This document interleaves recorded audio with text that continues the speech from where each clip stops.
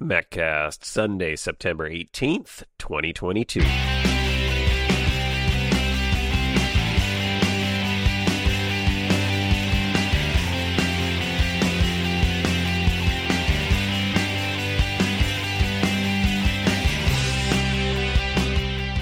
Hey, Mac Geeks, it's time for your MacCast, the show for Mac Geeks by Mac Geeks. I'm Adam, and this is a show where we discuss all things Macintosh. How you doing? Welcome back to the MacCast. Glad to be back here with you for another week of Apple news, hints, tips, information, and all the goings-on in our little Apple community. How you doing? I hope you are doing quite well. It's been an interesting week for me. I'm feeling a little bit tired. It was a little bit rough week this week. Not rough's probably not the right word. It's just more, it was a long week.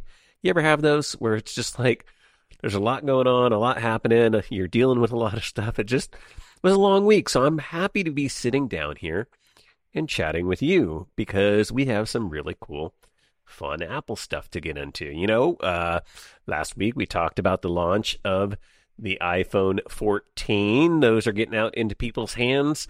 I have a little story of misadventure to share with you and maybe a little bit of a cautionary tale. We're going to get to that later in the episode, so that should be a lot of fun. Get to do a little storytelling, and hopefully you enjoy that. We'll get into it. And we're going to talk about post-iPhone launch stuff. So now that iPhones are in folks' hands, we've got new information, additional details about the iPhone 14s and 14 Pros. We're going to talk about how they're selling a little bit. We're going to talk about some of the features you may have not seen or missed, and, you know, little bumps and wiggles and jiggles and things along the way. I don't think that's how you say that, but that's what I'm going with. I guess that's what came out of my head. Did I tell you it was a kind of a long, weird week? Yeah. We're going to get into some iOS 16 stuff. Again, some things that you may have missed. I found out about some cool new features and items and things like that. So we'll talk about that a little bit. And then we're going to get into, hey, what's next? We are still expecting another Apple event. So we'll talk a little bit about what might be happening there and what we could expect. And then a little bit of Apple TV Plus news, some more awards that they won, and a little mystery surrounding a new movie that they're working on that I found out about that I want to share with you because it's a little bit strange. But kind of exciting as well.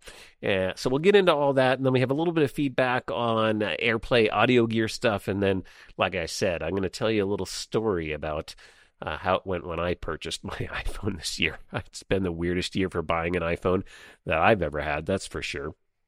And that'll kind of round out this episode. So I say we jump right into things. Let's talk a little bit about iPhone 14 post-launch, specifically how it's selling. So far, it looks like demand for the new models seems to be on the good side. So the new Pro models, that is. So the Pro models doing pretty well, as you might expect, but sounding a little bit like Apple's strategy for the non-Pro versions of the iPhone 14 and iPhone 14 Plus might be giving consumers a little bit of a pause, depending upon what you think. I'm going to tell you what the analyst is saying, and that's our favorite analyst, Ming-Chi Kuo, and then we'll talk about my thoughts and opinions on what might be happening. So Ming-Chi Kuo did his little checks as he does when the iPhone launches, and he says that demand for the Pro models has been kind of neutral to good. It's looking okay, you know, not a banner year for the iPhone. And, you know, there's not a lot of huge new advancements. There's some really nice stuff. I mean, we do have Dynamic Island, which is incredibly cool, and developers are doing some interesting things with that already. So that could be really, really fun. But, you know, new camera, there's a nice new camera in there, some nice enhancements. But unless you're like a pro person, right? It's kind of like back when we had the S years a little bit, right? There's not a major redesign. There's not a whole ton of stuff going on. There's some nice little enhancements like we talked about. So he says, hey, those are doing okay. Those are doing pretty good. But consumers seem to be holding off on scooping up the iPhone 14 and more specifically that iPhone 14 Plus. And so the question becomes, you know, was going the plus size the right thing to do, or should they have stuck with the mini? Is that what's going on?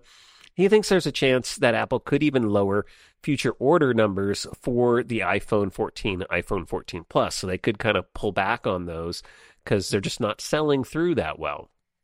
He does claim that pre-orders for the iPhone 14 Plus are, quote, significantly lower than expected. I think he even said lower than the iPhone 13 mini last year. And if you remember, last year we talked about Apple immediately cutting back on the iPhone 13 mini. It just wasn't selling that well. So I'm not really sure what that's saying. Now, to be fair, on the iPhone 14 Plus, I'm not sure he's factoring in the fact that that model isn't even shipping or it's going to ship much later in October. So there's probably not that sense of urgency among consumers. He's looking at the fact that you can order an iPhone 14 Plus and you still get it on time and stuff like that. So they don't seem to be very back-ordered on that. But I don't think there's this kind of mad rush to get them like you would see with the pros. Early adopters tend to be pro users, and your average consumer, I think, is going to be more likely to wait. So consumers who are going to be more in for the iPhone 14, iPhone 14 Plus, they're going to wait for their upgrade cycle to come due, their sell plan to come due, and then they're going to upgrade. So I think those models will sell more slowly, but I think ultimately they're probably going to be very good selling models for Apple, probably right up there with the iPhone 14 Max. Pro Max is going to be, it's always the big seller. The Pro Max is the big one, but I think they're going to be right up there, and I think they're going to sell very, very well for Apple. I think more and more consumers are looking for larger phones than smaller phones. I know there's a lot of you out there who prefer the smaller form factor, and we're a little bit disappointed to see the mini go away, but it just seems to be the general trend for most phones. So I think that's going to be okay in the long run. I think it's really a little bit too early to tell, and Apple always does kind of pull back on production right after the launch, and that's a typical scenario that we see, and I don't think you can read too much into it, but that's what Ming-Chi Kuo was kind of alluding to or saying this week. Now, when you do get a new iPhone 14, if you do get one, make sure that you run your software updates, because something else that came out was that Apple already released iOS 16.0.1, and it addresses an issue in activating iMessage and FaceTime right after upgrading. It also addresses a few other problems, one that could cause photos to appear soft when zooming in landscape orientation, oddly specific one, on an iPhone 14 Pro Max specifically, so even more specific. And then it also fixes a bug that could cause enterprise single sign-on apps to fail to authenticate. So you're going to want to run your update even on your brand new iPhone 14, iPhone 14 Pro. Now, as I mentioned, there are a few nice enhancements to this year's iPhone Pros specifically, and one of those is the cameras. So Sebastian DeWitt, the developer of the third-party app Halide, always kind of evaluates and takes a look at the new iPhone cameras, and he put out a blog post. I'll have a link to it in the show notes at maccast.com if you want to read the whole thing, and if you're very interested in the camera systems, you probably want to check that out. But basically, he laid out the pluses and minuses of the new iPhone 14 Pro camera systems, and I thought there were some interesting tidbits in here. So on the wide-angle camera, you've got a wider lens, he says, with a 2mm focal length difference over the previous generation. The aperture is actually smaller or slower, so according to him, it actually collects less light than the previous generation, but he thinks the reason for that is probably because of the much larger sensor. So with the larger sensor, even though the lens is pulling in less light, the sensor's going to capture more of what's being let in, and so the net result is overall the system it collects 20% more light. So I know that's a little bit confusing. That's the way I understand it. I'm not a camera expert, and I bet you some of you camera experts out there will kind of explain this to me, but that's how he explained it in the article, so I'm just passing along the information. Hopefully that makes sense. Overall, he says they were completely amazed by the ISO range of the new sensor, and said the reason for that is probably because of the new 48 megapixel sensor that actually is doing the pixel combination where it combines 4 pixels into one to give a net 12 megapixel result. Overall, what this means for you and me, much better images, especially in low light with a lot less noise. So they were very impressed by that part of it. As expected, and it was reiterated in this article, you can't shoot 48 megapixel JPEG images, and it's not clear right now if third-party apps will be able to bypass that or if you'll be able to do anything in software to get around that. Doesn't look likely, so that means if you want to capture the full sensor, 48 megapixels, you're going to need to use Apple's ProRAW. And I think as we talked about last time, that means your image sizes are going to be about 3 times as large. So if you're planning on shooting a lot of Apple ProRAW, make sure you bump up your storage on your new iPhone 14 Pro. Another thing about the wide-angle lens, it has a minimum focus distance now of 200 millimeters, which is about 7.8 inches versus 150 millimeters, or 5.9 inches on the previous iPhone 13 Pro. So that means when you're shooting macro shots, it's going to switch over to that ultra-wide lens probably more frequently or sooner so that you can actually capture macros.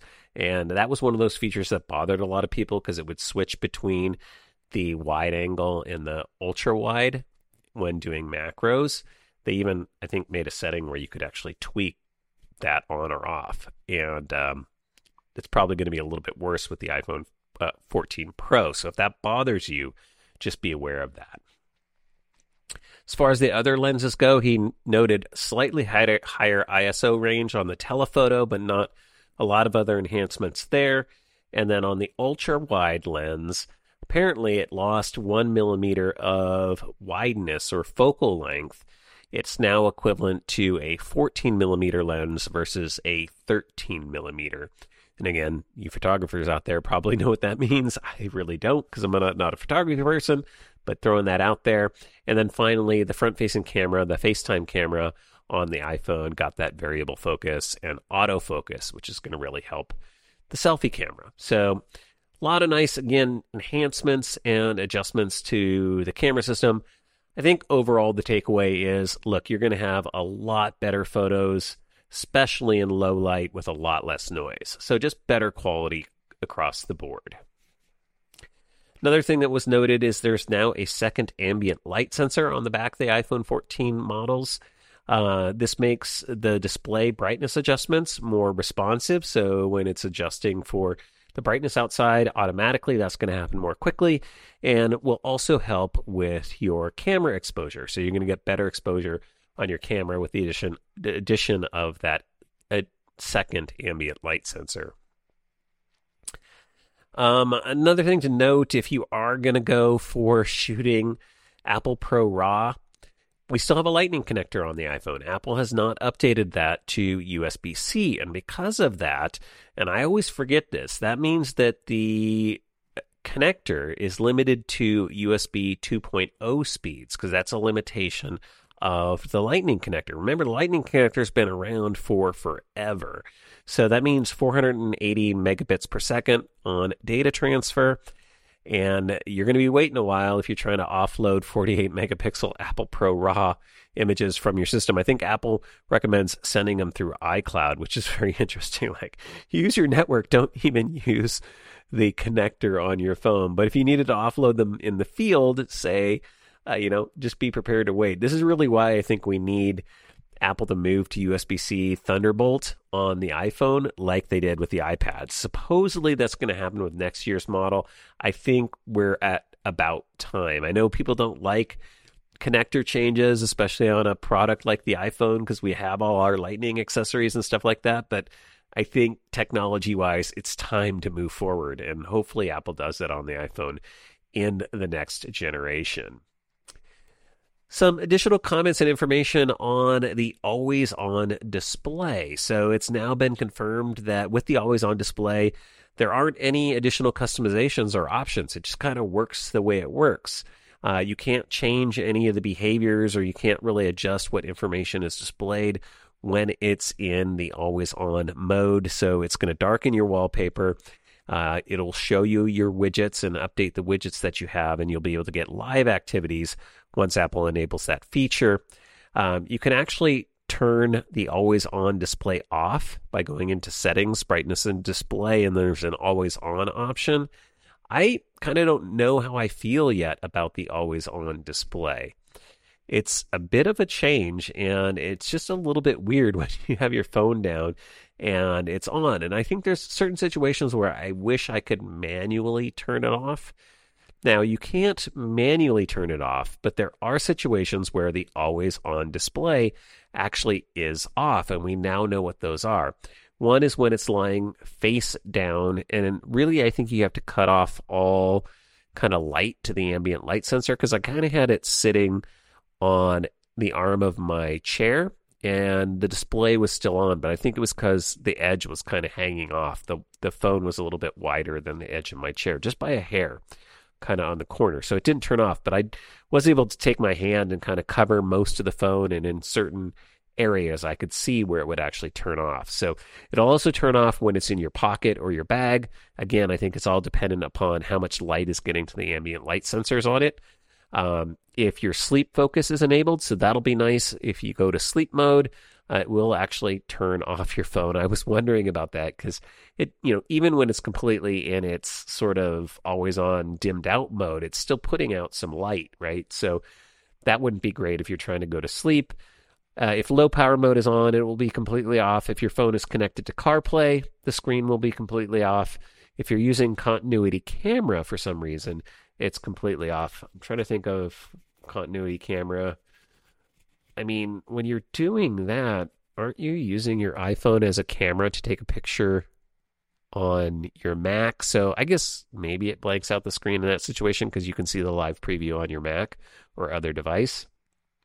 And then if you haven't used your iPhone in a while, this one's pretty interesting because Apple says it can take your usage patterns and figure out when to turn off the display. So that would be in situations like an example they gave is if it learns your alarm or your sleep schedule, if you're using those features, it will automatically know, hey, it's time to turn the display off. And then when your iPhone detects that you've moved away from it with a paired Apple Watch. So if you've kind of left it somewhere and you're completely not anywhere near it where you would be looking over to glance to look at that always on display, it will actually power itself off or turn the display off. I guess I should say it's not powering itself off. You get what I mean. So there are situations where always on is not always on, and those are them. And then this came up, I think we talked about this last time too. A lot of you were concerned about the eSIM. Now that the iPhone 14 models in the US at least are only coming with eSIM, a lot of people wondered about, well, what about traveling? Because I know a lot of people travel, they go overseas, they buy a SIM, they put it in their iPhone, and that's how they get, connectivity when they're in a foreign country and don't get charged roaming charges and stuff like that. Apple came out with a support article. I'll link to it in the show notes at maccast.com to kind of waylay the fears. They first point out that, a nice thing about eSIMs and not having a physical SIM is it's actually safer in case you have your device lost or stolen, right? No one can just pop your SIM card out.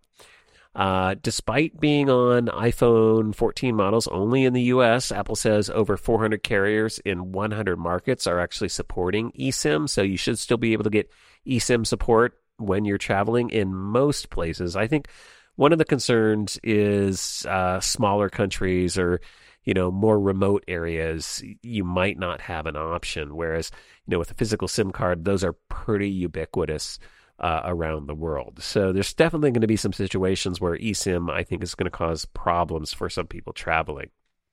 But overall, it sounds like pretty good support, and it should grow now that, iPhones have gone completely eSIM. Again, at least the US models. If you're international, I think you still get SIM tray. But Apple pointed out that devices from the iPhone XS and up can store up to 8 or more eSIMs. And then you can just go into settings and you can toggle them on and off. And of course, iPhone 13 and later models can actually have 2 eSIMs active. So you can have like your local number and then an international number, or your local number and a work number. You can actually have double SIMs, which is kind of nice in a lot of situations. And then finally, Apple pointed out that many carriers now offer prepaid data eSIMs. So if you are traveling abroad, especially if you're going to be there for a longer time, you can kind of get on a prepaid plan and get covered for your data and everything that you need while you're traveling. So it's going to be interesting to see how this actually works in practice. And I'd really be interested in hearing from anybody in the community who has an iPhone 14 and is traveling, is this as convenient and secure and safe as Apple is saying, or is it just a big pain in the butt in reality and practice? Because as we know, a lot of times Apple likes to spin this stuff from a marketing standpoint. I don't travel a lot, especially internationally, so I'll have to wait to hear from you. Or maybe we can get some of our travel podcasters over here to talk about it in a few months. But we'll have to wait and see how it goes. But Apple seeming to say, hey, it shouldn't be a really big issue. Let's talk a little bit about repair costs, because a little bit of a dust-up happened this week in the community when folks found out that the battery replacement in the iPhone 14 models is more expensive. It's now $99 US versus $69 US on previous models. So up significantly. That's not an insignificant amount, going from $70 to $100 US.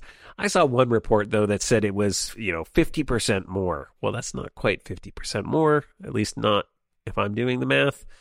But, it's a significant price increase.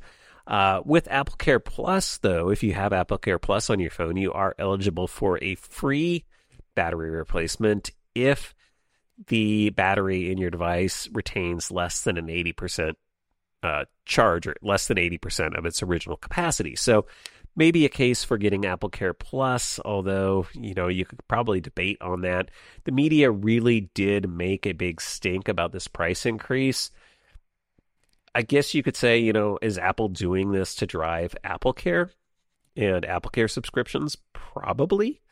But if you take good care of your phone and you do the math on the pricing, right? So AppleCare Plus, I think on subscription plan, if you want to have it for the life of your phone or for as long as you have your phone, it's $9.99 US, so $10 a month US, $120 a year. If you're going to have your phone for 2-3 years, you likely aren't going to need a battery at least for 2 or 3 years. So if you're saving $240 by not getting AppleCare, then a $99 battery replacement after 2.5 or 3 years probably shouldn't be a really big deal. And, batteries are getting more advanced and prices are going up. I don't know how the battery market goes, but it seems like a reasonable price increase from $69 to $99. $99 for a new battery doesn't seem like, to me, on that cost of a device, Apple is really gouging. Now, maybe you disagree and want to chime in on that, and you're free to do that. But it seemed reasonable to me. And, I'm a person, speaking of AppleCare, I'm not telling you not to get AppleCare because I get AppleCare on all my devices. I think it's great for a lot of reasons, especially the accidental damage coverage, which, as we talked about, is now unlimited. I mean, you still have to pay the deductible, but, if you crack your screen or have a problem, it's just always really nice to have AppleCare. Apple kind of takes care of you when you're on AppleCare. It's a little bit easier. Everything goes a little bit more smoothly. But really that comes down to a personal choice, right? For years, I didn't get AppleCare, and then I had an incident with a number of devices and decided, I probably want AppleCare. So I get it all the time, but, that'll help with battery replacements. Otherwise, I wouldn't worry about it too much. I just didn't think, I thought there was a lot more made out of this price increase than is really there. But maybe I'm wrong. Like, if you think I'm wrong on that, let me know. Shoot me some feedback. Send me an email, maccast@gmail.com. Now, at least one component got a little bit easier to replace, apparently, on the iPhone 14s, and that is the rear glass panel. Previous models, you kind of had to do it, like the iPhone 13s, I think, you actually had to remove the entire True Depth camera system and assembly to actually replace the back glass. And it was even worse on prior models like the iPhone 11. Apple basically just replaced the whole device if you crack the back glass, which is crazy to think about. The iPhone 14s, I guess you can get in there now and kind of pop out the back glass panel. Makes it a little bit more easy to upgrade, a little more environmentally friendly, I think. So good news, we're kind of moving forward on that. And I'm sure we'll hear more about that when iFixit starts to do their teardown. And then one other little final thing about the iPhone 14s that kind of came up in Apple's iPhone 14 press release. There was this teeny tiny note about something called clean energy charging coming to the iPhones later this year in the United States. And apparently what this is clean energy charging, Apple says, aims to decrease the carbon footprint of the iPhone by optimizing charging times for when the grid is using cleaner energy sources. So they didn't have a lot of details on this. It was just one little line. I don't know if that means they're partnering with the energy companies, or I don't know how they know it's using cleaner energy sources.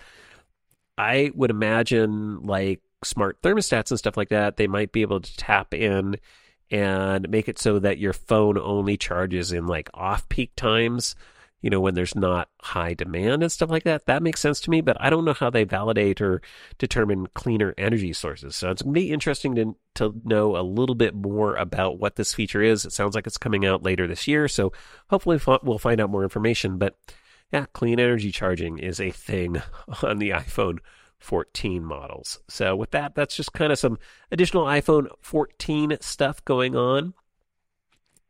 Now let's talk a little bit about iOS 16 and maybe some stuff you might have missed.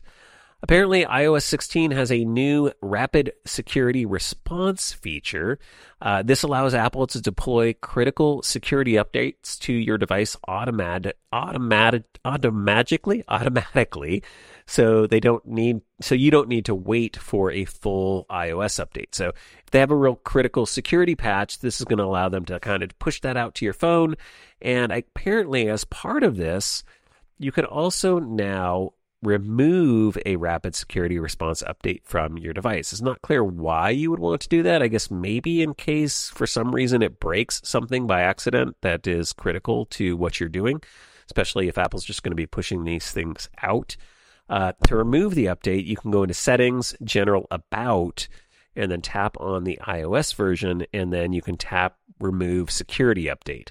Again, I wouldn't advise that necessarily unless you have a really big problem, because I think they're only really going to use this when, they find out about a new zero-day exploit or something like that, and they want to quickly push out and patch all of their iPhones. And again, you don't want to have to wait weeks or months for that kind of security patch. So it makes sense that Apple added this feature, and I don't think, we'll be using the removal option very, very frequently, but you will have that option, which is kind of nice. I believe we talked a little bit about the new battery percentage indicator coming back to the iPhone. Apple kind of rethought the battery indicator, and now you can get the percentage sort of inside the little battery icon, at least on most iPhones from the XS forward. And I think I may have already mentioned this, but want to reiterate it, that there are a couple of models that will not be able to get that new percentage indicator. And it's the iPhone XR, the iPhone 11, iPhone 12 mini, and iPhone 13 mini. So if you have any of those phones with iOS 16, unfortunately, you still have to go into the control center to actually see the battery percentage. And if you don't like the battery percentage indicator for some reason, or you want to turn it on or off, you actually have that option. You can go into Settings, Battery, and Battery Percentage, and you can just toggle that on or off as you wish. Another interesting change that showed up, and I kind of have mixed feelings about this one, is the home screen search icon. So when you're on your home screen or your app launcher, now down where you would normally have the dots that show how many pages of apps that you have, you will see by default a little search, looks like almost like a search bubble, but it's really just a kind of a search icon that you can tap on to bring up the search interface, the same interface that you would get if you just swiped down from the center of your screen. So, I've talked a lot in the past about hidden interfaces, and I guess that's kind of one that's always been hidden. And this is a nice feature, I think, for new users to know, hey, here's how I get to search from the app screen. And they still have the dot indicators. When you start to swipe left or right to change your pages, the dots come up and then it fades back to the little search icon. But you may or may not like this little update. For me, I don't really need it because I know what the search gesture is, and I always pull down, and I use search all the time. I use it as my app launcher. So luckily, Apple made this so it can be toggled off It's on by default, but you can go into settings, home screen, and then under search, there's a show on home screen option. And if you just toggle that off, that'll get rid of that little icon. One other change that I did notice when using search, taking a little bit of getting used to, but I guess it kind of goes along with, Apple moving notifications to the bottom of the screen. Search is now at the bottom of the screen. So when you pull down, the search bar is right above the keyboard, rather than previously it had been split, right? The search box was up at the top, and then I think you had your quick app icons or whatever Apple calls that row of icons there, and then the keyboard at the bottom. That's changed a little bit. And for me, that's taking a little bit of getting used to because I'm always using search all the time. But luckily, it does the pre-fill in. So just go down to the keyboard, start typing, and you should be fine. And speaking of the keyboard, this is a change that I think I wanted for a really, really long time. It always kind of bugged me. But if you wanted sound and haptics on your keyboard, so if the little keyboard clicks sound, and you wanted the kind of feel of the haptic feedback for the keyboard, those things were tied together. You had to have sound on to get the haptics. Now with iOS 16, those things are independent. They're separate, so you can control them separately. If you go into settings, sound and haptics, and then go into keyboard feedback, you could turn on just the sound without the haptics. You can turn on just the haptics without the sound, or you can have them both. So I like the haptics. I don't like the little clickety clackety kind of fake sound, even though, a lot of people I know like the physical keyboards with the mechanical switches. So you can have it however you like. And I don't know why it wasn't like that in the past, but it is now. So that's a great little addition to iOS 16. We talked a little bit about live activities. Those are not live yet, but Apple did say that they're coming to your lock screen and dynamic island in iOS 16.1. So these are things like if you're waiting for an Uber ride, you can get from the home screen dynamic live updates of what's happening with that. You can get dynamic live updates of sports scores and a number of other things. So those are coming, not out yet. 16.1 is currently in, I think, release beta, so it should be coming out fairly soon. So if you're looking forward to that feature, it sounds like you won't have much longer to wait.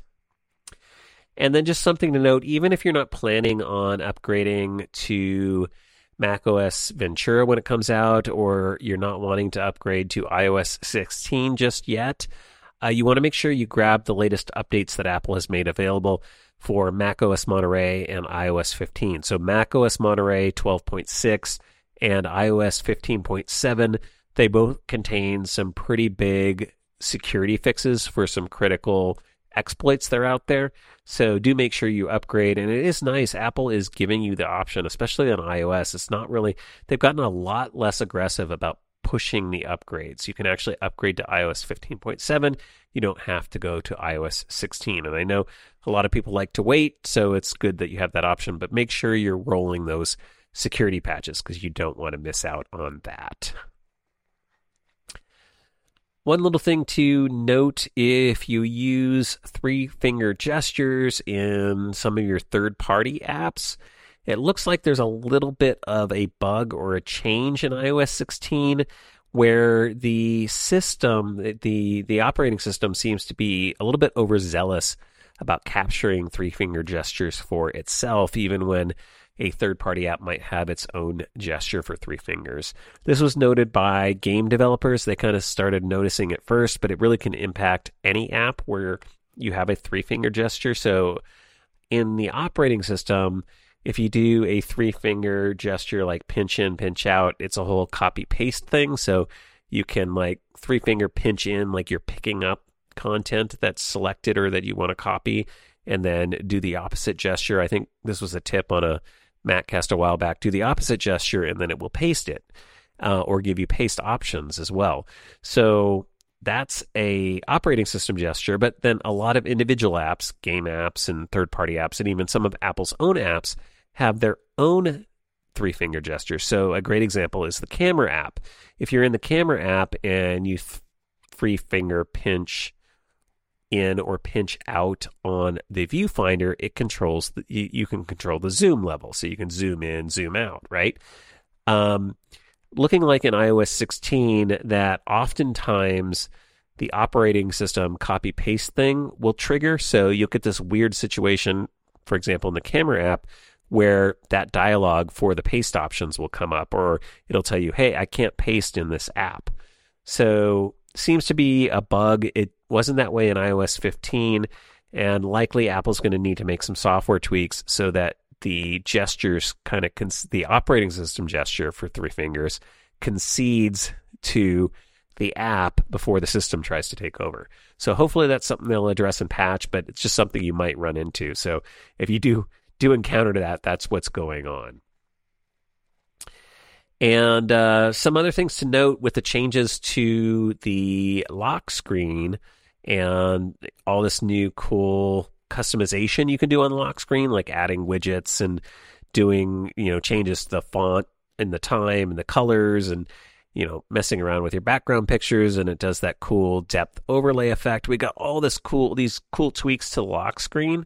It's worth noting we did lose one feature that I think some people are going to mourn the loss of, and that is live photos. So if you had a live photo and you used that as your desktop background or your lock screen background, you could force press or press and hold on that to activate the live photo animation, right? Or the live photo video. Because of the new features, a long press now activates the customizations for your backgrounds so that you can add the widgets and change all those things. So live photos support has gone away. So if you have a live photo on your screen, you can't use that anymore. So just something worth noting. But now you can have multiple backgrounds set up, and you can jump into that long press and swipe between them, and you can also have specific lock screen backgrounds and setups for different focus modes. So we gained a lot of features, but yeah, we did lose one little nice one. I played around with it. To be honest, I never used the live photo lock screen images very much. I'm sure there's people out there that use them quite frequently and probably will miss them. Another cool feature that is available for those of us who maybe often send an email accidentally or want to kind of pull back an email, right, is the Mail app now gives you the ability to unsend emails. And the default timing on that is about 10 seconds. So you have to kind of quickly realize, oops, I didn't want to send that, and kind of unsend that. Luckily, that is a setting you can tweak a little bit, just a little bit. If you go into Settings, Mail, Undo Send Delay, you can actually change it from 10 seconds to 20 seconds or 30 seconds, which is going to give you a little bit more time to unsend that email. And so my guess is that all this setting really does is kind of delay the actual time before your email gets sent out. So it gives you that time to kind of go, oops, pull that email back, don't send that quite yet. And it's probably just adjusting that setting. You, of course, can turn it off completely as well if you don't want to use that feature. And then we had some reports of some issues on specifically iPhone 14 Pro models with video in third-party apps like TikTok and Instagram, where it seems like there might be some issues with the new 48-megapixel camera sensor, and specifically with the sensor shift or optical image stabilization system that's in there. It was noted by a YouTuber that the camera can shake really, really badly. The optical image stabilization system just starts freaking out in certain apps. They said Instagram. I kind of tried this in some different apps, and it didn't happen on my iPhone, so it's not really clear if it's only limited to the Pro Max models or the Pro models, or just there might be some models that are defective, and maybe this is just a limited batch or something like that. It's not clear at this point, right? Really early times. So no need to panic, but I bring it up because if you do end up seeing this or experiencing this, I want you to first be aware of what's going on. And two, it's hopefully something that Apple could fix with software, but if it is a hardware issue, you're probably going to need to take your phone back to the Apple Store or contact Apple and try and get a replacement. So just something to be aware of. And then one final comment on something on iOS 16 that is really, really bugging me, and I get why this feature is here. It's to protect us, but the new paste permission dialog sucks. I'm sorry. I hate it. It pops up every time you copy and paste content from one app to another, which I didn't realize how frequently I do, but I do it quite frequently. So in iOS 16, Apple has kind of ramped up that dialog. So anytime you copy and paste, at least it seems like that to me, it will pop up this dialog and say, hey, you are pasting content into this app. And the reason it exists is because there were apps and developers who were abusing the clipboard. Basically, you could have something on your clipboard, and without this protection in place, any app can read the contents of the clipboard. And so you were having that going on with certain apps. And so this is the gate that protects us from that. But it is really freaking annoying to have to say yes every time you want to paste something. Yes, I wanted to paste it. That's why I said paste in this app. I hope there's some other solution that Apple can work through for this, because it's going to get really, really old really, really fast. Just my opinion on this. I don't know if you've encountered it or have a different opinion. Again, I understand the underlying security and privacy reason for this, and I definitely appreciate that. Like, I'd rather have it that way, but I can already tell that I'm going to get really, really annoyed by this feature. So has it annoyed you? Do you think it's okay? How can we make this better? Apple, please help. And then we've been talking about a bunch of new iOS features. I want to hit on a couple of Apple Watch features, watchOS 6. And specifically, I want to talk a little bit about low power mode, because Apple introduced this new version of low power mode, and it essentially can double the battery life on your Apple Watch. But and Apple said by kind of turning off or modifying the behavior of some features, but they didn't really go into specifically what features were being turned off, disabled, or impacted. So information's come out now that the watchOS is out, and here's what it does. So if you enable the new low power mode on your Apple Watch after upgrading to watchOS 9, it will turn off the always on display. It will turn off heart rate notifications for irregular rhythm, high heart rate, and low heart rate. It will turn off background heart rate measurements, unless you start a workout. And if you start a workout, heart rate and pace are still measured. It will turn off background blood oxygen measurements. It'll turn off your start workout reminders. And for safety, though, the fall detection system remains on. Although, when I read that, I thought, well, it seems like the heart rate stuff should remain on too for safety. Like, that even feels almost more critical. But it's probably having to do, again, with battery life stuff. So some other things that happen is if your iPhone is not nearby, it's going to turn off Wi-Fi and cellular connections and incoming phone calls and notifications. And I would assume that's on the Wi-Fi models mostly. And then it also affects the following features. It'll affect making phone calls. Those can take longer. It will affect background app refresh. That's going to happen less frequently. Less frequent updates to your complications. Siri can take longer to process a request. And some animations and scrolling might appear less smooth. So I'm going to turn off some of the smoothing. I'm assuming the refresh rate on the display basically is ramped down, would be my guess. So those are all the things that get impacted if you're using low power mode on watchOS 9. So again, just some interesting new tidbits and information that's come out now that we have these updates in our hands. So what is next? What's next for Apple? Well, now that we have the iPhone 14s out and new AirPods and all that fun stuff, it is expected that we're going to get a Mac Apple event, likely sometime in early October. As far as what to expect from that, just a reminder of all the things we've been talking about. Updated iPads, new M2 iPad Pros. We've been hearing that those might get MagSafe wireless charging, so it's going to be interesting to see how that works. We're expecting to have the same sizes, so 12.9-inch, 11-inch models. The 11-inch model is not expected to get updated to the mini LED display, so that's going to stay on the larger model still.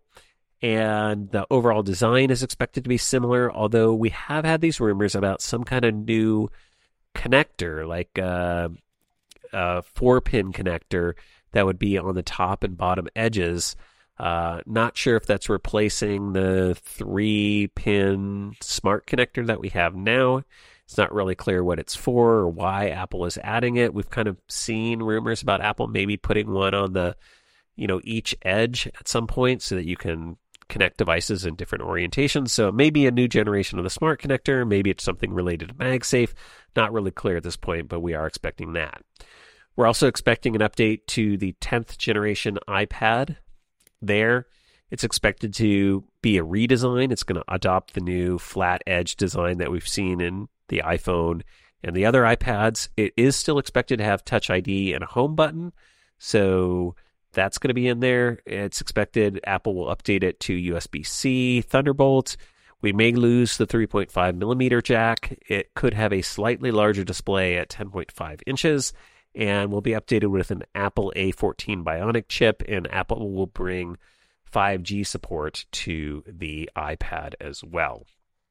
So those are the iPad updates we're expecting. And then as far as new M2 Macs, an update to the Mac Mini with an M2, and this may be the event where we also get that rumored Mac Mini Pro update, so maybe a Mac Mini with an M2 Pro option in it. And then we are expected to see updates to the 14-inch and 16-inch MacBook Pro models with new M2 Pro and M2 Max processors.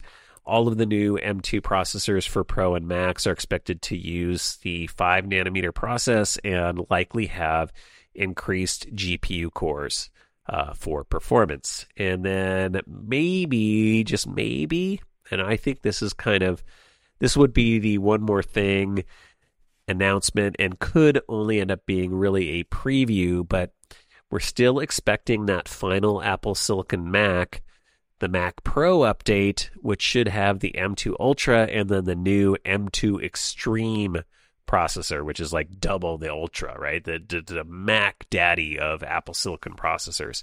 So I think Apple might give us a little hint or a preview of that in this announcement, and it will probably be, till sometime next year before we actually see an updated Mac Pro shipping. I think the Mac Studio is put out there to kind of keep everybody satiated until, the Mac Pro comes out. But we could see that. And then also at this event, possibly an updated Apple TV, something featuring an A14 chip and 4 gigabytes of RAM. And then, of course, Apple will have the release of iPadOS 16 and macOS Ventura. So show off some of the cool new features and enhancements there. So we still have one more event, at least for this year, maybe more, but probably just one more for this year. And I am looking forward to that. It's always good to have a nice Mac iPad event to kind of close out the year. So of course we'll be covering that when it happens, and it should be a lot of fun. Apple rocked the Emmy Awards again this year with its Apple TV Plus shows. They had an amazing 52 Primetime Emmy Award nominations. They came away with 8 wins, most of them for Ted Lasso and Severance, I guess with a little Schmigadoon and Carpool Karaoke thrown in there. Apple won Outstanding Comedy Series for Ted Lasso, lead actor in a comedy with Jason Sudeikis for Ted Lasso, Best Supporting Actor in a Comedy, Brett Goldstein for Ted Lasso. They had Best Directing in a Comedy for the No Weddings and a Funeral episode for Ted Lasso, and then Outstanding Musical Score and Lyrics for Schmigadoon, main title design for Severance, Outstanding Music Composition in a Series for Severance, and then Outstanding Short Form Comedy Drama Variety Series for Carpool Karaoke. Now, Severance was up for a lot of the bigger awards and unfortunately lost out. And I know a lot of people really, really like that show, so surprised to hear that. But overall, Apple, again, just killing it with their shows. A lot of great quality content, and they're continuing to win awards for it. And in case you're wondering where the third season of Ted Lasso is, we got a little information about that from a publication called Puck. And apparently it is being held up by Jason Sudeikis because of his quote-unquote perfectionism. And I actually kind of applaud that. Like, he wants Ted Lasso to be the quality show that it is, and I'd be willing to wait a little bit longer if he's feeling like the season's not perfect. So it's been in production since September of 2021, and it sounds like, according to this article at least, that they're doing rewrites, or started doing rewrites in April to kind of adjust the storylines for some of the characters and kind of get everything just right. They were also impacted by a few other things. Filming locations like the Chelsea Football Club stadium where they film, apparently not available anymore because of the war in Ukraine. The club was owned by a wealthy Russian owner who had to sell it off, so that probably screwed up the whatever contract or agreement or rights that they had, and they probably need to renegotiate those with the new owners. And then allegedly some budget disputes between Apple and Warner. So it's been a little bit delayed, but I think mostly for good reasons. I mean, this other stuff aside, hopefully we'll get a new season here in 2023. I'm sure it'll be out in sometime in 2023 because love that show, and I know a lot of you do as well. And then, as I said, there's a little bit of a secret conspiracy surrounding one of Apple's new films, a new spy film called Argylle. And I saw this on Boy Genius Reports. Apparently, the film, I talked about it when there was the announcement, and I didn't know much about it at the time, but the film is reportedly going to be based on a book by the same name by an author named Ellie Conway. And the thing is, and I didn't know this at the time, the book in the book series has not even been released yet. The film itself has an amazing A-list cast of folks, including Dua Lipa, Henry Cavill, Sam Rockwell, who I absolutely love, Bryce Dallas Howard, Bryan Cranston, Catherine O'Hara, John Cena, Samuel L. Jackson. Like, this thing sounds like it's going to be amazing, right? And Apple reportedly paid $200 million for the rights to make this film based on this book. But here's the deal. This is this author's first book or book series, and nobody knows anything about this author. Like, it's very mysterious. And now the book, which was supposed to come out September 29th, has been delayed until March of next year. And the entirety of the author's online presence, this Ellie Conway, seems to be a 2-sentence bio from the publisher of the book, Penguin Random House, and then her IMDb page, which lists her Argylle credit for the Apple TV Plus show or film, and then one other film that's in pre-production called The Fall Guy, where she's listed as a design assistant. And, like, that's it. Nobody knows anything else about this author. So it's an entire mystery. The director who signed on to do this movie is actually Matthew Vaughn, who did the Kingsman movies and X-Men First Class. So there's like a lot of big people behind this, and, including Apple themselves. And the director praised the material, claiming it was the best spy stuff to come along, basically since Ian Fleming's Bond, 007, and that is saying a lot. He claims it's going to reinvent the spy genre, so they're building up a lot of buzz and excitement about this, but nobody knows anything about this book or really who this person is, so it all seems, to the internet especially, a little bit suspicious. So there's this whole internet conspiracy theory floating around about who Ellie Conway is, that maybe it's a pseudonym for someone who's a lot more well-known, and Apple's just trying to keep everything under wraps and under secrecy, and they've got somebody who has a lot bigger established track record in terms of writing and stuff like that. I don't really know, right? You can do your own research on this, but apparently, this thing's going off. Probably there's, I'm sure, some Reddit threads happening. One of the big favorite suspects of who Ellie Conway might be is J.K. Rowling, because she's written under pseudonyms before. So, I think it's getting a little bit crazy, but a little bit fun. And then Some people think maybe this is just a big Apple PR stunt. They got me talking about it, so maybe it is. But a little excitement surrounding an upcoming Apple TV Plus project. If you hear anything more about it, or maybe even better yet, if you're an insider and know what's going on, let us know about it. maccast@gmail.com. But with that, that is going to do it for the news for this week. Before we move on, I do want to take a quick moment and thank a couple show sponsors, starting with SimpliSafe. Here's a question for you. Is there anything more precious than the safety of you and your loved ones? Well, of course not. So isn't it strange that not all home security companies truly put you first? Old school home security companies set you up with outdated technology, overcharge you for service, and lock you into binding multi-year contracts. And that's why I use and trust SimpliSafe Home Security. SimpliSafe protects you with cutting-edge security technology powered by 24/7 professional monitoring agents who have your back. And here's why I love SimpliSafe: the ability to customize and expand my system quickly and easily. I was able to start out with a basic system at a great price and then add on as I wanted more protection and coverage. And it also means that the technology can advance with you, and you can keep up by swapping out components with new ones and changing out and expanding your systems. And all of that setup and configuration is super simple. I was able to do it all myself because SimpliSafe makes it quick and easy to set up. And with 24/7 professional monitoring, SimpliSafe's agents can call you the moment a threat is detected and dispatch police or first responders in an emergency, even if you're not home or can't be reached. SimpliSafe blankets your home in protection with advanced sensors for every room, window, and door, HD security cameras for inside and outside your home, smarter ways to detect motion that alert you only when the threat is real, and even hazard sensors that instantly detect fires, floods, and other threats in your home.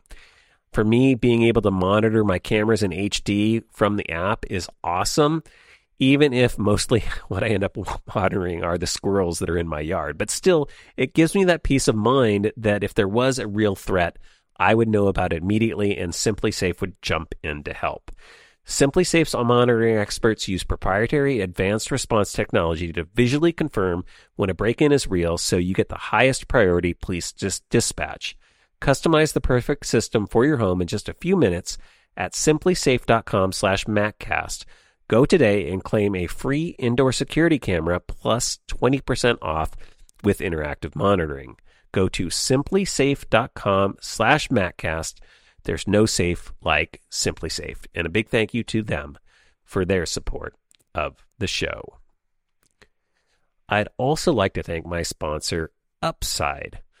From cringing at the pump to getting an eye-popping check at your favorite restaurant, inflation is hitting us where it hurts. And man, yeah, it hurts. That's why I started using Upside. Upside is an incredible app for anyone who buys gas, groceries, or dines out.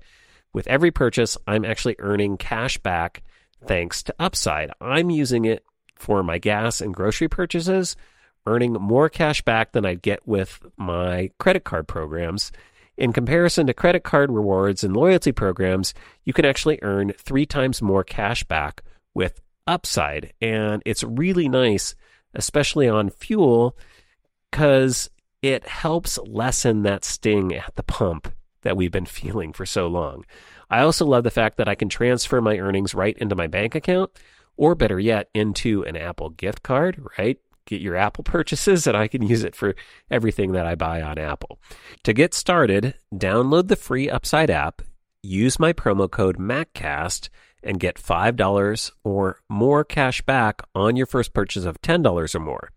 Next, claim an offer for whatever you're buying on Upside, check in at the business, pay as usual with a credit or debit card, and then you get paid.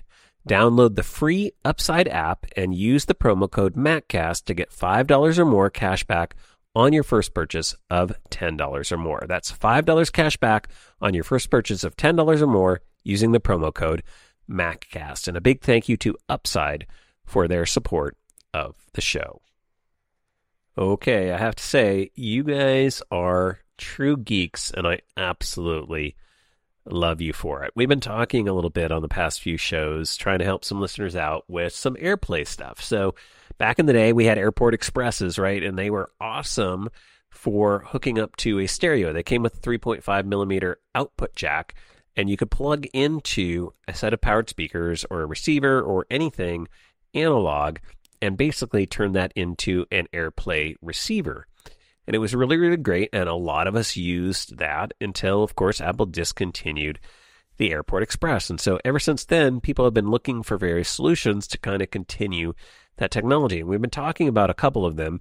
Last episode, I think I talked about a product that somebody pointed out to me that's from Belkin that does exactly that, but with AirPlay 2 support, and you can get HomeKit integration built in with that, but it was a little bit expensive. It was on the pricier side. I think it's currently selling for $79 US. Normally goes for $99 US. And of course, I had a bunch of you kick in with, hey, that's great, Adam, but there's less expensive solutions and even some DIY solutions that you can do that'll save you some money and kind of get you the same net results, or for the most part. So Andy sent me an email and said, hey, I've been using actually just my old Apple TV, or you could even go with an inexpensive Roku and accomplish the same thing.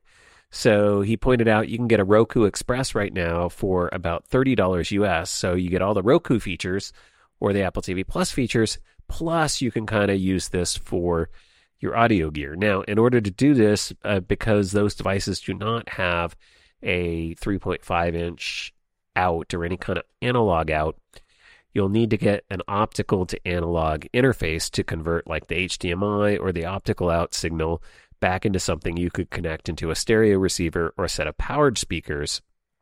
But if you look online, probably check mono prices where I would go, but you can also just go on Amazon, find optical to analog interfaces for about $15. So for about $45 in total, $30 for the Roku and another $15 for this converter, or maybe even less. Maybe you just need the converter because you have an old Apple TV lying around or something like that. You can get a solution where you can get AirPlay 2 support and you can plug in your speakers. So about half the cost of the Belkin product that I recommended last week.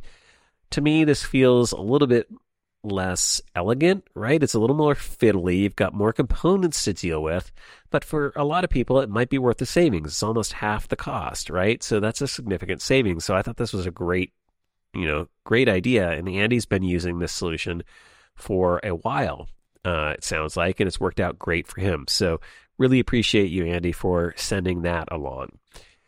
Not only that, I had Russ email me and said, hey, I have a DIY solution that I've been using. There is a software that you could run on a Raspberry Pi, right? You can get a Raspberry Pi for what, like $15, something like that, $30, somewhere in that range. Volumo, I think that's how you say it, VOLUMIO. I'll have a link to it in the show notes at machouse.com. Basically, run it on your Raspberry Pi. It turns it into like a headless audio receiver. It's actually an audio streaming app, but it does support doing AirPlay. Now, in this case, unfortunately, it's only AirPlay 1, so no HomeKit, and you can only stream to one destination. You can't do the multi-destination thing. But hey, if that's all you need to do, and that's all you want, this is a great solution and ultra cheap. You can DIY it with a Raspberry Pi. Now, if you do want AirPlay 2 support, it looks like there's another project called SharePort Sync. I'll have a link to it over on GitHub. And they do have a version, the non-release version right now, kind of the production version, the active working version of that, has limited AirPlay 2 support in the development branch. So you can go over there, check that out. Again, the stuff not for the faint of heart. It's going to be fiddly. You're going to have to do some tweaking and playing around. You're going to have to do some building. You're going to have to create your own SD card for the Raspberry Pi, flash an image, however you want to say it. But hey, if you want to build something yourself, if you're really into that DIY thing and you want to solve the solution on your own, there's some great options for you. And again, I love this community because of that. You guys are nerds, and yes, we celebrate that. So thanks everybody for sending those in. If you have other solutions and other cool things that you're doing, to solve this problem, continue to send them my way, maccast@gmail.com, and I look forward to them. All right, I'm going to close out the show with a tale, a story, a tale of woe and adventure, misery. I don't know. Basically, it comes down to a cautionary tale on how not to order a new iPhone. And it's coming directly from my personal experience. And here's what happened. So I'm sharing this with you not because, I didn't get my iPhone, because I ultimately did, but didn't get my iPhone on release day. I have for the past, I don't know, however many years. I've gotten pretty good at this. I thought I knew how to order an iPhone. I'm just sharing this with you because I think it's fun. I think you might be interested in knowing that, even us who have been around doing this for a long time can really screw things up and things can go really south. Now, a lot of this responsibility is on me. I'm going to point out a few things that were a little bit frustrating about Apple's process. I'll also point out that Apple's support team continues to be amazing, even though they couldn't necessarily help me too much.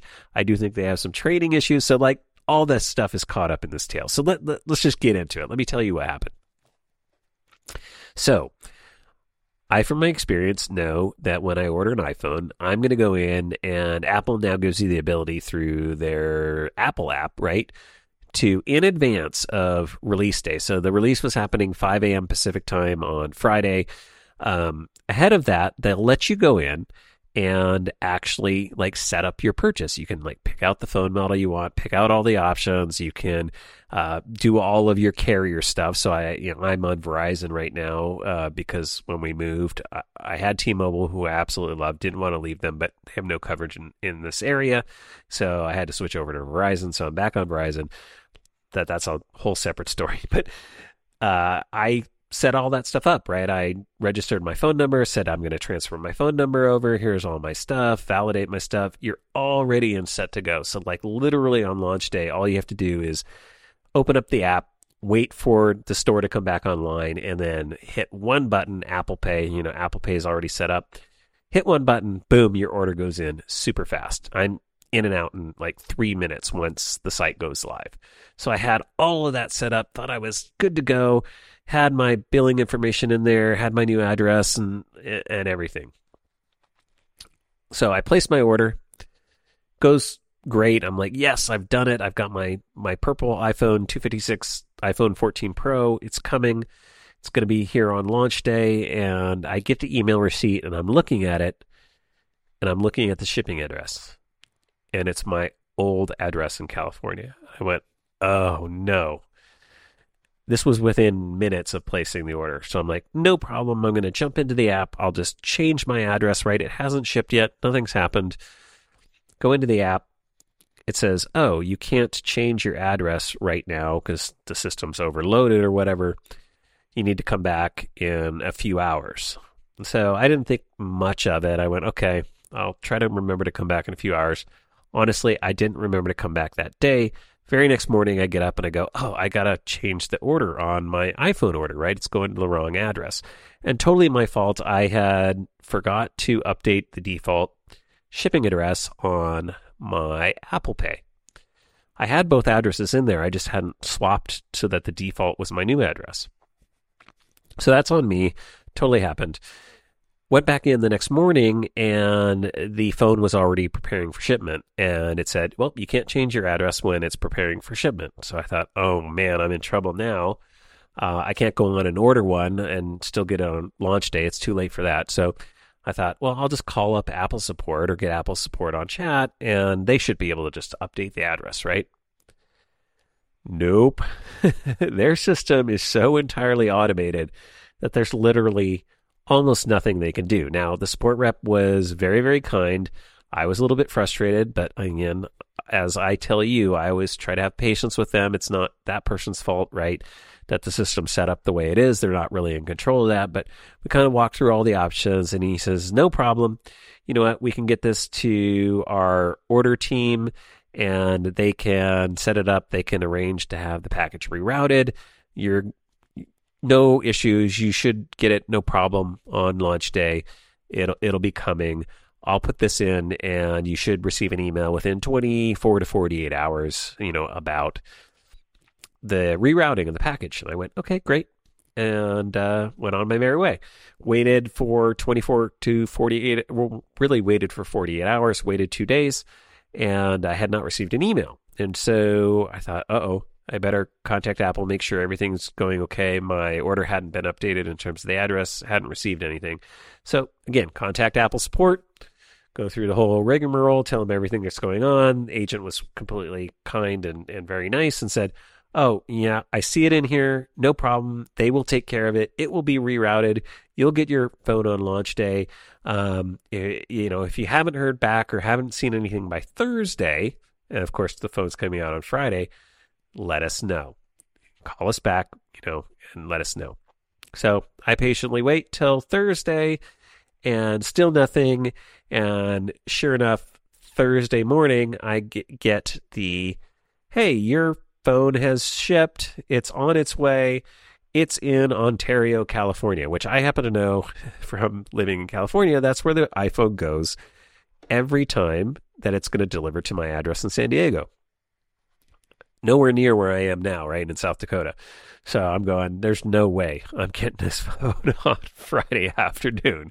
But I better call Apple and see what's going on. Call them up, and they go, oh, yeah, we got the address, the redirect of the package changed. It's in the system. It went in at 3 a.m. this morning. They're on it. They're going to reroute it. And for some reason, the agent said, yeah, you'll still get it today. And I'm going, there's no way it's going from 3 a.m. being in California to by 7 p.m. getting to where I am in South Dakota. I'm not near a major airport. There's just the logistics of it just aren't happening. And, UPS can do some amazing things, but they're not getting that package here, which was fine by me. I'll get it, the following week or whatever when it gets rerouted. So I get that it had to go through their system. It was basically going from China. It was already mostly in transit by the time I contacted them. I mean, technically, I contacted them Saturday morning. The phone didn't ship out of China till Sunday, so I somewhat don't understand why they couldn't put a change of address into the Chinese system, but take it for what it's worth. Apparently, they can't do that. So all they could do was kind of contact the carrier to reroute it. Apparently, they can't reroute it till they have a tracking number because of how Apple's system works. They don't get a tracking number till the very last minute. So that's what happened. So that's how it went down. But they said, okay, we're going to reroute your package. No problem. All right, going to take care of that. An hour later, I get an email. Yep, we went to go pull the package. The iPhone is damaged. We're sending it back to Apple.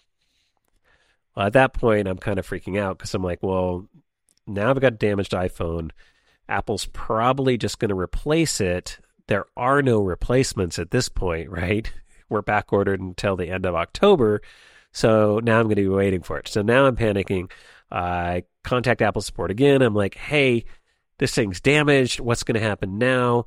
I don't think I'm going to just get this iPhone on time. What are my options?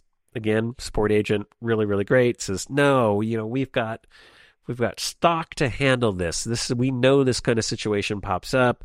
There's additional iPhones.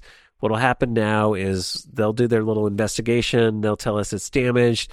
We'll issue you a replacement. You should have it, in the next couple days. You should hear from us on, and again, we're at the weekend again.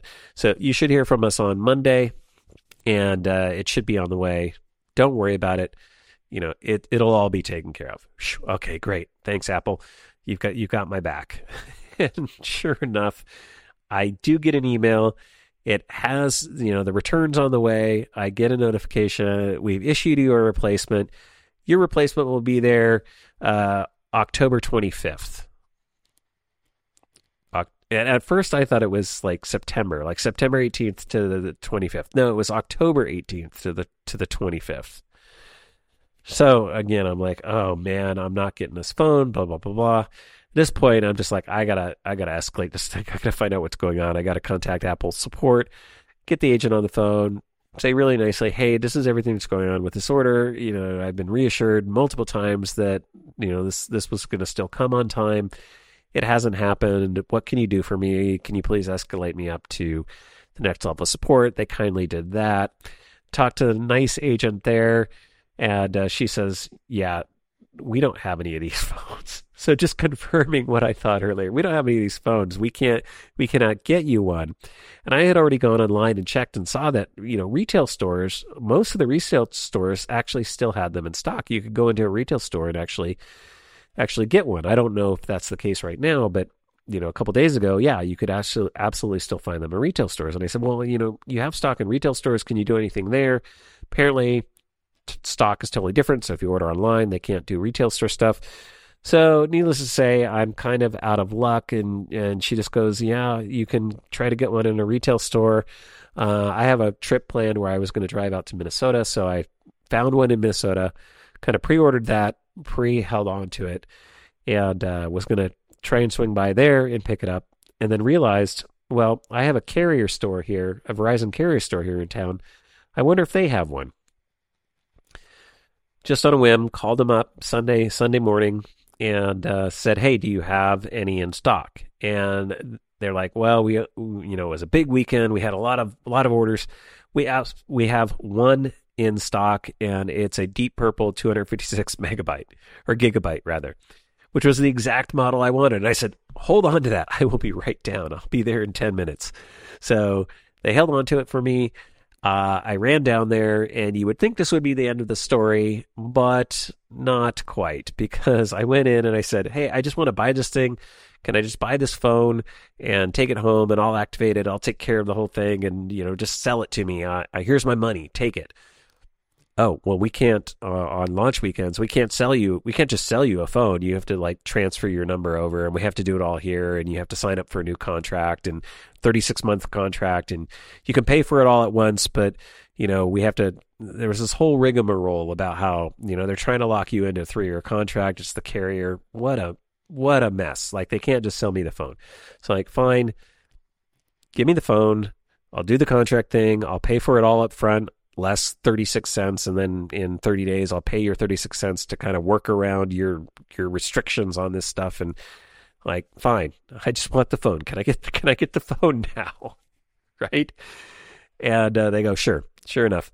Well, then I can't get the phone because online, on the very original order, when they asked me what kind of phone do you want, I said it's going to be on Verizon, right? And I validated my number, and basically they locked the number transfer to that phone. So now I have to get back online with Apple support. Again, wonderful. They were really, really great. I've got to work on getting that whole replacement phone canceled, that entire order canceled, so that they'll actually release my number back, and then I can get this transferred over by Verizon. So get all that done, get back over. The Verizon person's going to transfer the phone, set up everything, blah, blah, blah. Asks for my number. I validate, yeah, that's the number I want transferred. This is the phone I want transferred. Goes through the whole Verizon system, transfers the number. Everything's looking great. I'm ready to pay. She says, let's make sure that your phone is working before you leave the store. I'm like, great idea. Let's make sure that happens. And she reads off the phone number to me, and I'm like, that's not the right phone number. They have transferred my daughter's phone number onto the new phone. And now it's a whole nother mess, and we won't go into that story, but long story short, they eventually get all that sorted out, and I now have my iPhone 14 Pro. But, so, what did we learn? What is the moral of the story here? First, one, don't be like me. Absolutely double check that both the billing address and the shipping address on your order are absolutely perfect before you place that order. I know it seems logical, but I made the mistake, and I'm sure I won't be the first and only person ever to make this mistake. But apparently there is 0 to no chance of changing your shipping address after placing that order. So the other thing I learned was, if you do mess up your shipping address, because don't be like me and think, oh, it'll be easy just to update the address. That's a simple thing. Keep the order up to the address. Nope. Your best bet, immediately place another order going to the right address, and then just cancel the original order. That's your best bet, at least if you're going through Apple. I don't know about going through carriers. The other thing I learned is I probably will never order a carrier locked, or not locked, or I will never choose the option because I buy my phones outright. I'm not doing any subsidies. If you're paying 100% cash for your phone, get the completely non-carrier tied SIM unlocked one, because I think that's going to give you the most options once you get your phone. And you can set it up yourself. You can transfer your phone number in most cases yourself. I mean, double check with your carrier. But I know that with the U.S. carriers, the major ones with the eSIMs, I'm pretty sure you can just transfer the number. It's not going to be a problem. It's going to be handled by Apple. So I will never again buy a one that's tied to a carrier, since they work on all carriers. That's just how I personally feel about it now after this experience. And I'm trying to think if there's any other morals in here. Check retail stores, see if that's an option. Maybe go through your carrier store. I know a lot of you out there recommend and like going directly to the carrier. I've never had a good experience with that. I find the cell phone carriers, for kind of the reasons I was mentioning with this Verizon thing, where they try to lock you into these contracts and stuff like that. And they do these weird things where it's like, yeah, we want you to pay for it over 36 months. We don't want you to just pay cash and walk out of the store with a phone. Just infuriating, right? But yeah, that was my experience. So don't be like me. Learn from my mistakes. That's why I wanted to share this stuff with you. I'm sure some of you have your own stories. If you want to share either triumphs or challenges or tribulations surrounding, doesn't even have to be this iPhone launch or any iPhone launch. If you have a story that you find interesting or think we might be interested in, share it with us. Shoot me an email or send me an audio comment, maccast@gmail.com. But with that, that is going to do it for this episode of the MacCast. Thank you for hanging out with me. Thank you for letting me share my story. Hopefully you got a laugh out of it, or at least maybe connected with it a little bit. And that's going to do it for the show. Before I leave you, I do want to thank a couple of my supporters. CashFly, they provide our bandwidth. You can find them at CACHEFLY.com. And all advertising on the MacCast is handled by Backbeat Media. They are at backbeatmedia.com. As always, I love hearing from you. If you have a comment, a question, something you'd like to hear covered on a future episode of the MacCast, you can send your emails and audio comments to maccast@gmail.com. You're also welcome to call in on the listener hotline. That phone number is 281-622-4269, 281-MAC-IM-9. And if you need show notes, links to anything that I talked about on this or any other episode of the MacCast, you can find those on the website. That's at maccast.com. And finally, if you want to follow me on social media, you can find me on Twitter, twitter.com/MacCast. You can check out the MacCast Facebook page over at facebook.com/TheMacCast, or find me on Instagram, just MacCast on Instagram. With that, that'll do it for now. Until next time, I will talk to you all again real soon.